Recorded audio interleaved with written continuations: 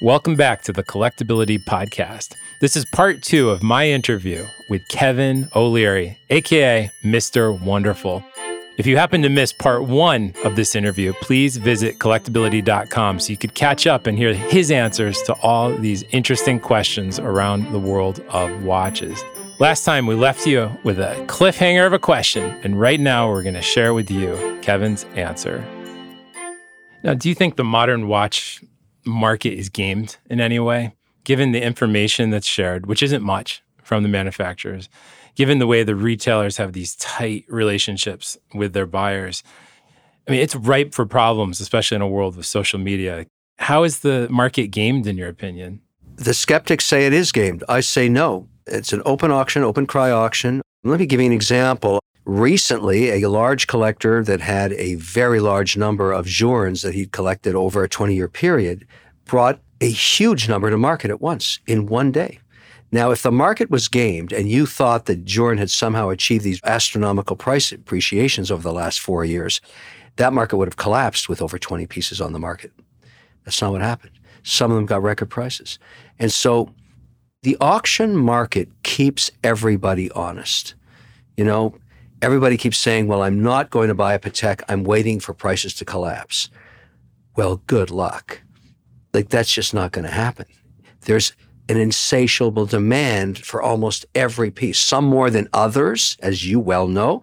The collections come out every year. People scramble. They try and make their decisions early. They put their markers in. The smart collectors ask once. That's it. And they show their indications. And then I tell them, shut up. Sit and wait.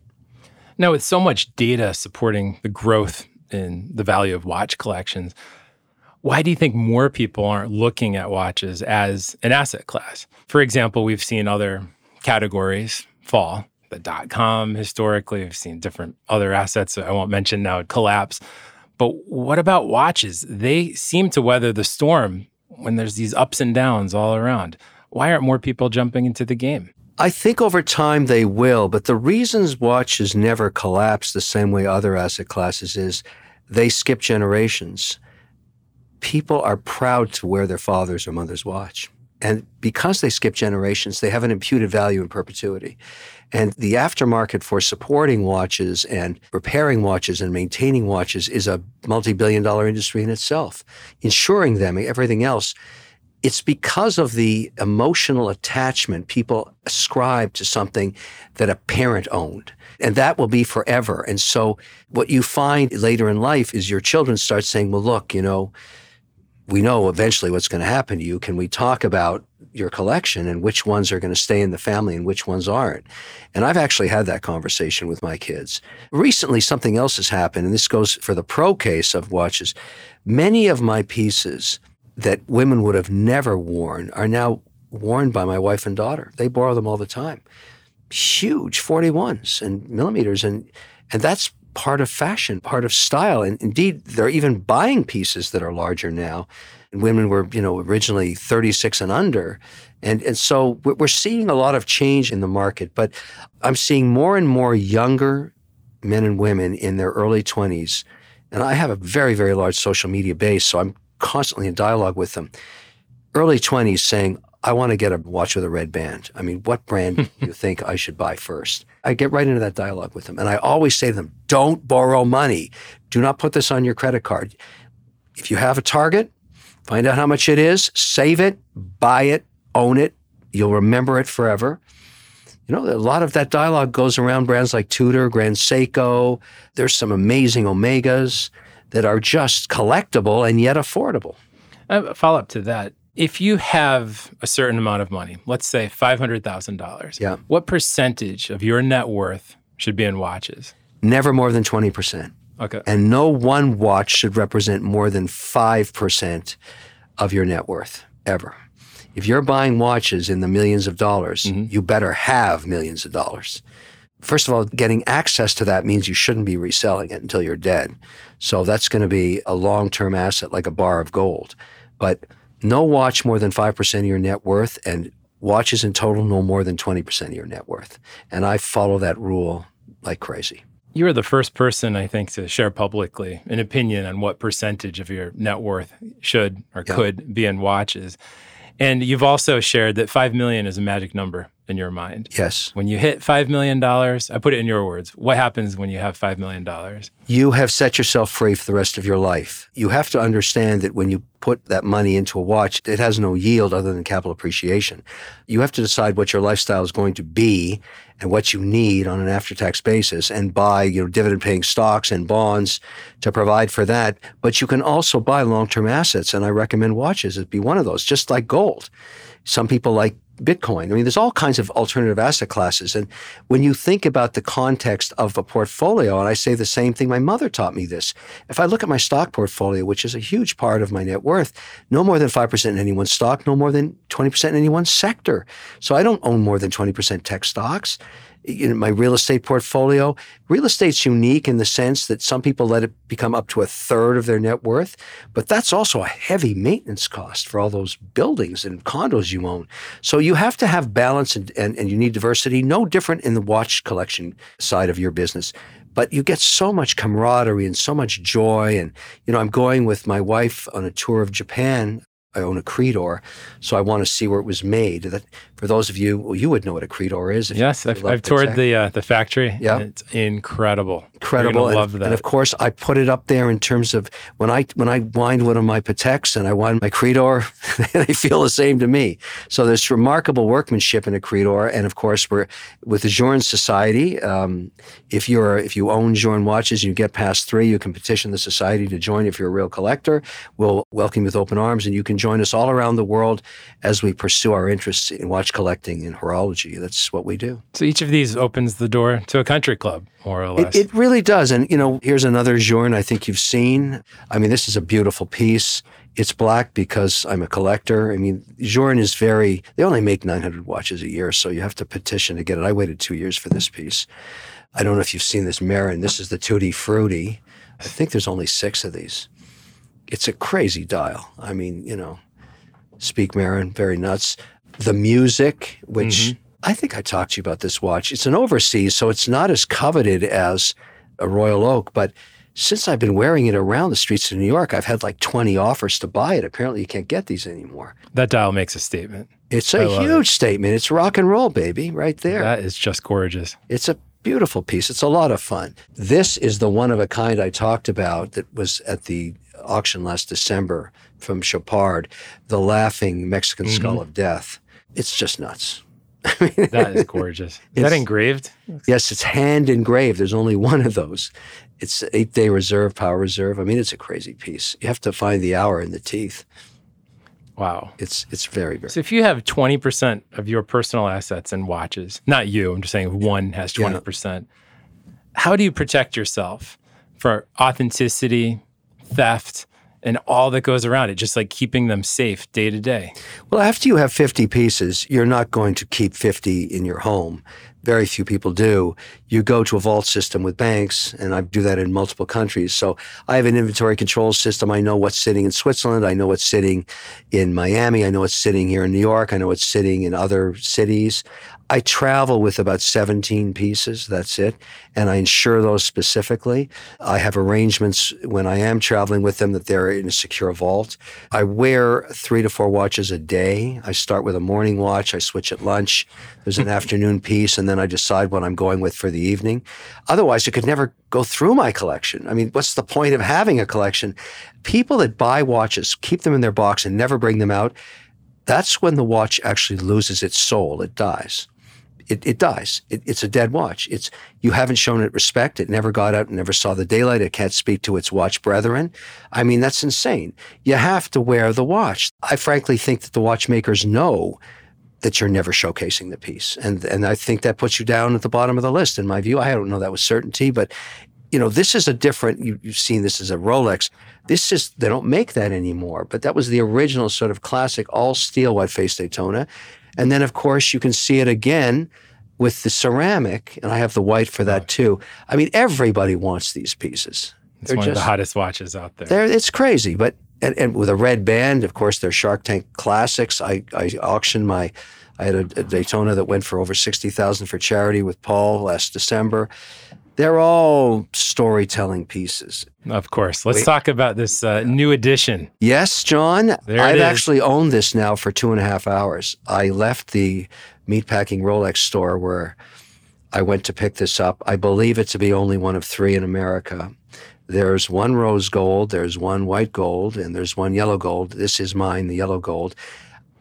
I mean, I was expecting something unique because I'd seen so many images of it. This is the puzzle or emoji watch, supposedly a day date, but it does not display any days or dates. When I first saw this piece, I thought it was an AI hoax, and so did everybody else. I called my contacts at Rolex, and they said, no, it's no joke. I said, it has to be. No one would ever approve that at Rolex. I know Rolex. They said, no, you don't. Now you've been proven wrong. They've done it again. They've kept the classic look with a completely insane new idea for a dial. Now, if you're a dial guy, you have to have this. I'm very, very fortunate. I'm very fortunate to have one of 3. When I saw it for the first time, it blew me away. I thought it was going to be a 10. It's an 11. It's a 36. I have not seen one of these in person because there are none out there. Yeah. But I'm really struck by the quality of the enamel. Is it true cloisonne enamel? Yes, it's true that it's also each puzzle piece is encapsulated in a gold rim. And that's what pops. When it casts in the light, that's all I can see. And these sapphires mark the time. I mean, it's a crazy piece. For Rolex, it's completely shocking. And I love that they did that. And so I'm so proud of them to just come out of the left side and just go, bang, deal with this. So now I have a whole new respect for them. This is a crazy dial. Where else can we go with Rolex? I mean, it's got me excited in Rolex like I haven't been in years. I can't wait to wear this on TV. Tomorrow I'm all over the networks. I'm wearing this. I think it's going to be nuts. It's a conversation starter. It is. And I think it has a great place in the collection. As soon as I get a red band on it, it's going to be a big hit on Shark Tank. But I'm not going to wear this with a red band often just because I have to do it for continuity on Shark Tank. This President band is just beautiful with it. And you commented you love the President bracelet, which is the most classic, identifiable bracelet. To me, it's my favorite of what Rolex has made classic, and it's never going to change.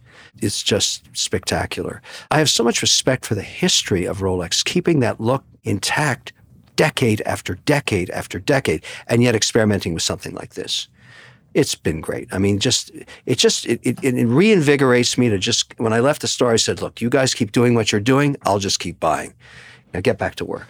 Now, each of these watches have a wonderful story, personal. They have also an economic story as an asset. Well, they're all appreciated in value. They've all go in the right direction up. They all have boxes and papers, which I'm sure you have stored. Oh, that is, I didn't even talk about the loose from Patek. I mean, this is also incredibly hard to find. Oh, you don't see those too often. No, you don't. But you know why? It's got a red band, a factory red band.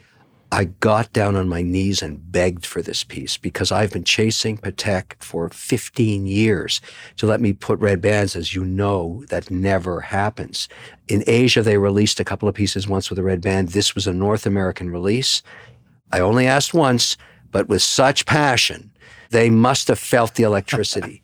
A red factory band, are you kidding? And who knows, maybe that red strap was somewhat inspired by what you have been doing all I know these red years. bands are on the rise. I like to think I'm part of that movement. I mean, red makes dials pop, and it just really works with a black suit, and I wear a uniform. I've worn the same suit on Shark Tank for 15 years. I have 25 of these suits.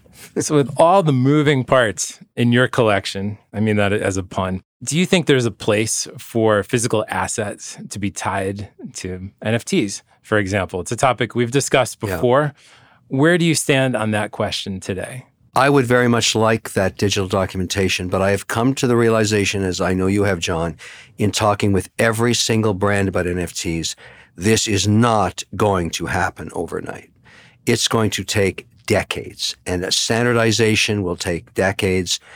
The use of NFTs, I have now come to the conclusion, the idea of trading an NFT away from a watchmaker, zero chance of happening, because I remember having this conversation with F.P. Journe himself, and he just looked at me in horror.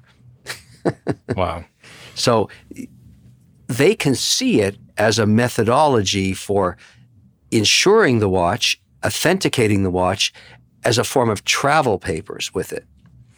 But the idea that you are going to get an NFT that you can trade away from the original piece, I don't think we're going to see that in our lifetimes. Yeah, it's an artist rights question. It's beyond artist rights. The idea that the soul leaves the watch and somebody else owns it. Yes. I've seen the look of horror on the watchmakers' faces. They just look at me and say, what are you talking about? It just seems increasingly obvious that someone's going to get it right of how to tie each of these watches to something in Web 3.0. It might not be called an NFT, but it's going to be some sort of digital pair. And I can't wait to see who gets there first and how that develops. I'd love to be part of it, and I've tried to invest in it, and I want to be part of it. I think it'll be a very interesting part of insuring a watch because you could actually, with the NFTs, say, here's my location. I only insure the 17 I'm traveling with. I don't need to insure the rest. They're in vaults under the streets of Zurich. I mean, good luck trying to steal those. But my point is, I want to have these insured if something happens, and I want them insured at their resale value in today's market. And so we have not achieved that yet in the insurance industry. We have a lot of work to do, particularly when you're talking about a piece like the emoji or the loose, from Patek. I mean, or any FP Journe. I mean, when I talk to insurance companies about FP Journe, they're saying, we can't even get our head around that capital appreciation. And when they talk to Journe about replacement, he said, there is no replacement. I'm not making that watch again. I'm done. Anytime you do a one of a kind, this is irreplaceable. Yeah. There's never going to be one of one. One of one. And so when I talk to insurers, they say, no, we're not insuring that. You just should never wear that anywhere. And that breaks my heart. So here at Collectability, we've identified and defined 4 different types of collectors. I want to tell you what those 4 types of collectors are. I'd love to know where I fall into what category. And then I'd like you to tell me which one you think you are most. Number 1, the treasure hunter. Number 2, the speculator. Number 3, the accumulator. Number 4, the researcher. Which one are you?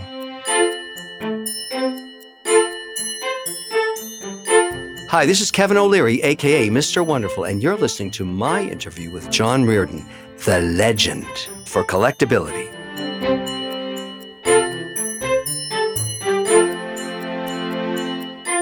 Wow. Is there such a thing as being both? Yes. Yeah. I think I'm the accumulator and the researcher. I have no interest in speculating on watches. I'd be honest with you, I don't know what I paid for these. I really don't. I don't remember because I don't care. I just know that I didn't borrow money to buy them. I do know what they're worth every day because I keep that for insurance purposes, and I mark to market like I do every asset I have.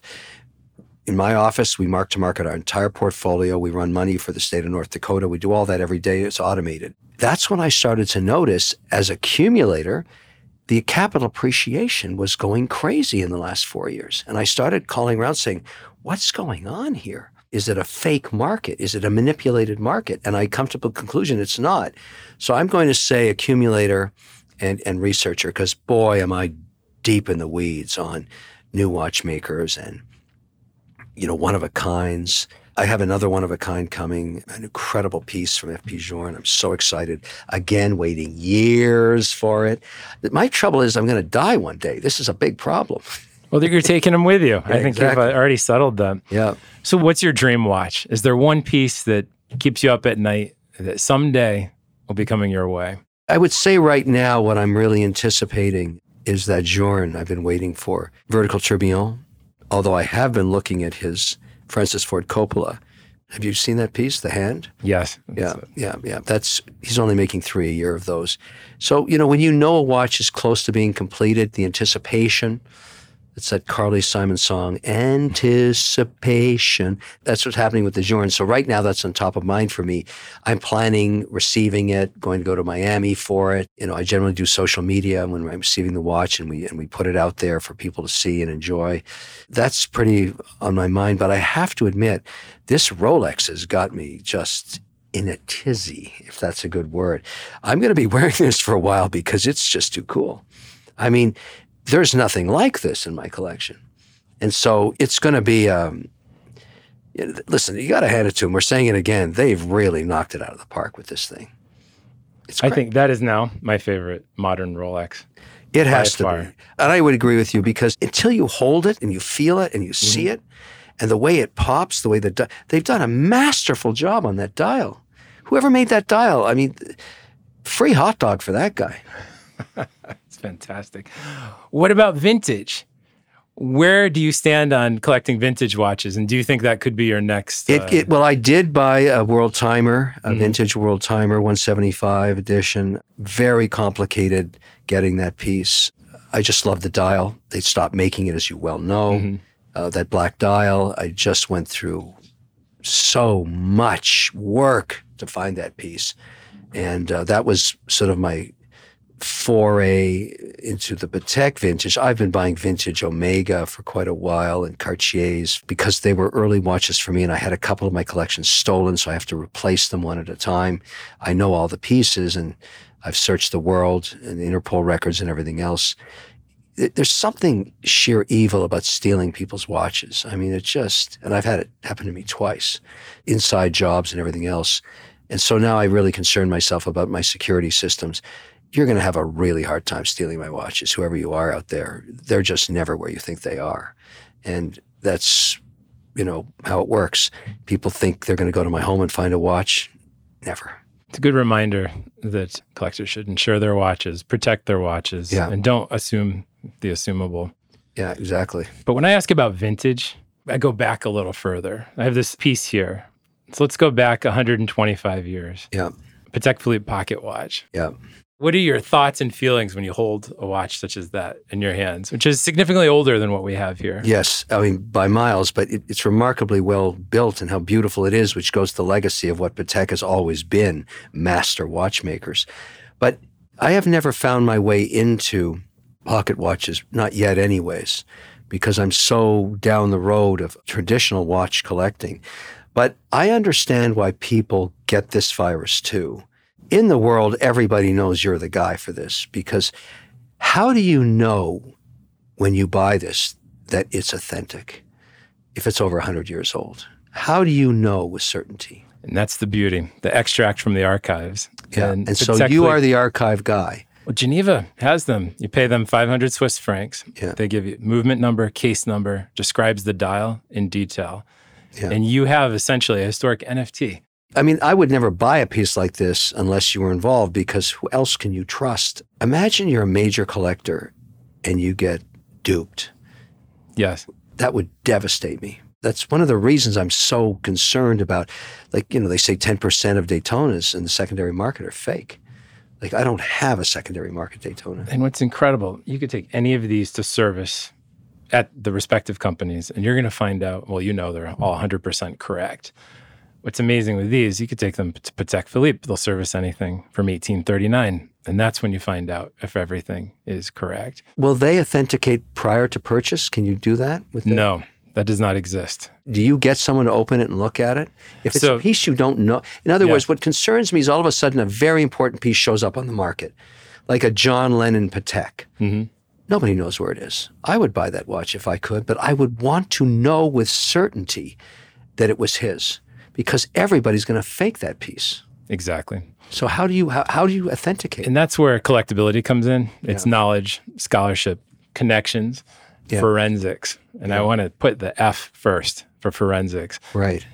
It would be very hard to fake that watch, for example, because we know when it was sold, where it was sold. But I want to talk numbers on this. So in the year 1900, this little pocket watch cost $250. Yeah.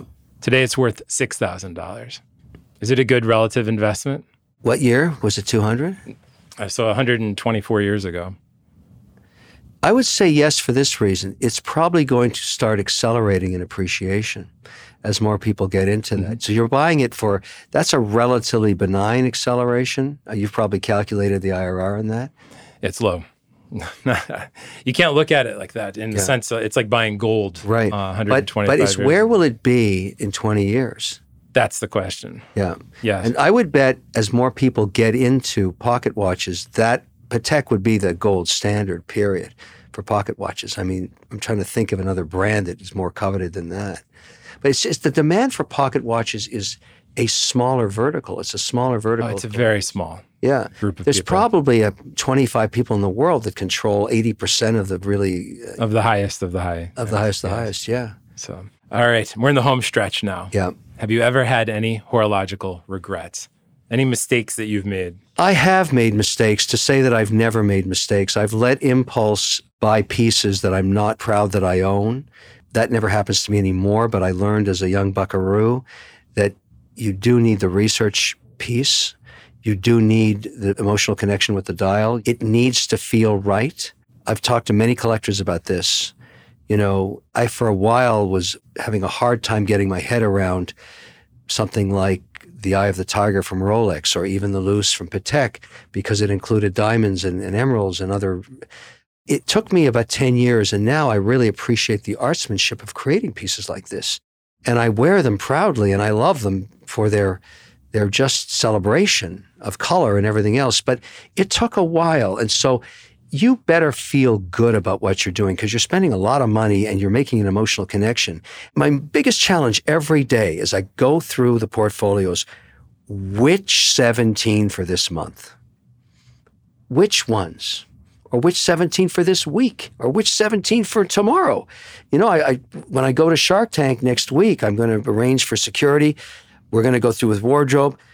Let's look at 100 and pick 7. Think about how hard it's that is. Stressful in a way. Well, they all have to be different. Okay. They all have to have red bands. They all have to be unique, and they can't look the same. So I'll come up with something amazing, but that is work. So let's talk a little bit about Shark Tank and horology. My kids and I love watching Shark Tank, and we've been watching you for years. It's 15 seasons now, right? Yeah, that's right. It's incredible. But the only horological story I could think of, and I curse Shark Tank to this day, is something called Clocky.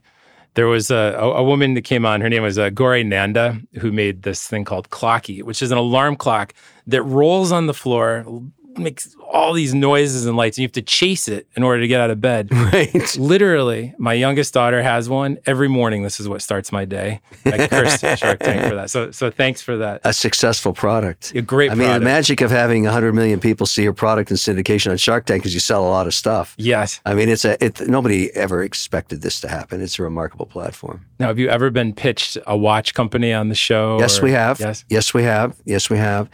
I believe that one didn't air because, as I pointed out, it was bastardizing watches.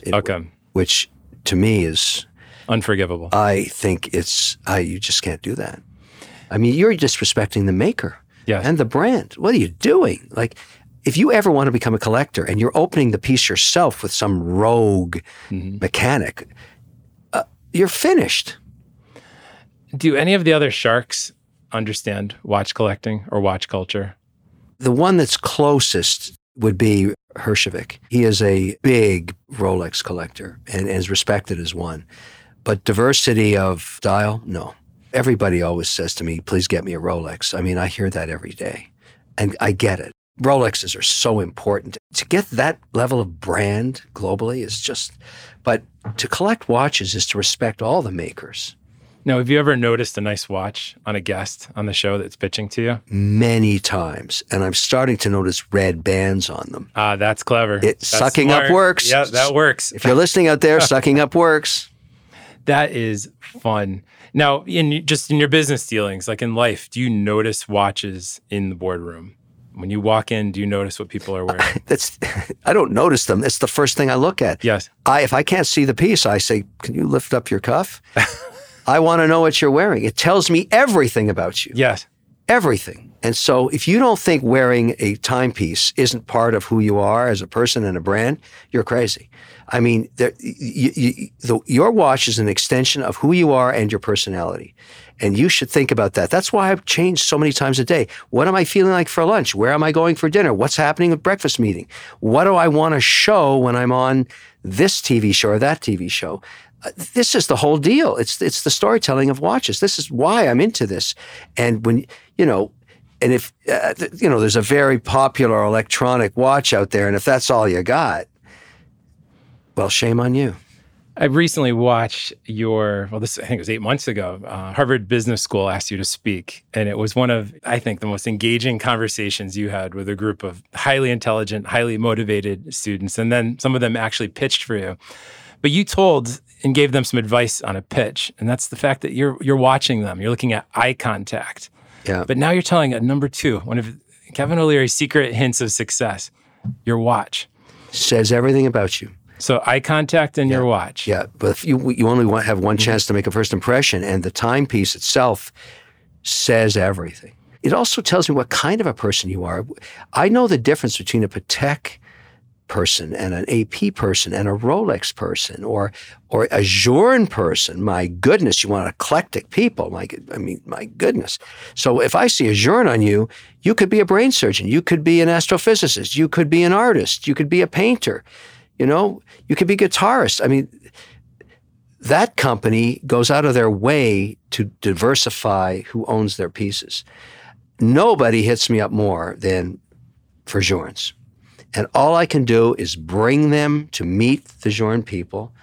I'll tell you a great story. He's probably going to kill me for telling you this, but Jay Suris, who is probably one of the most renowned agents in Hollywood, UTA, if not the number one guy, particularly in the news industry, got into watches.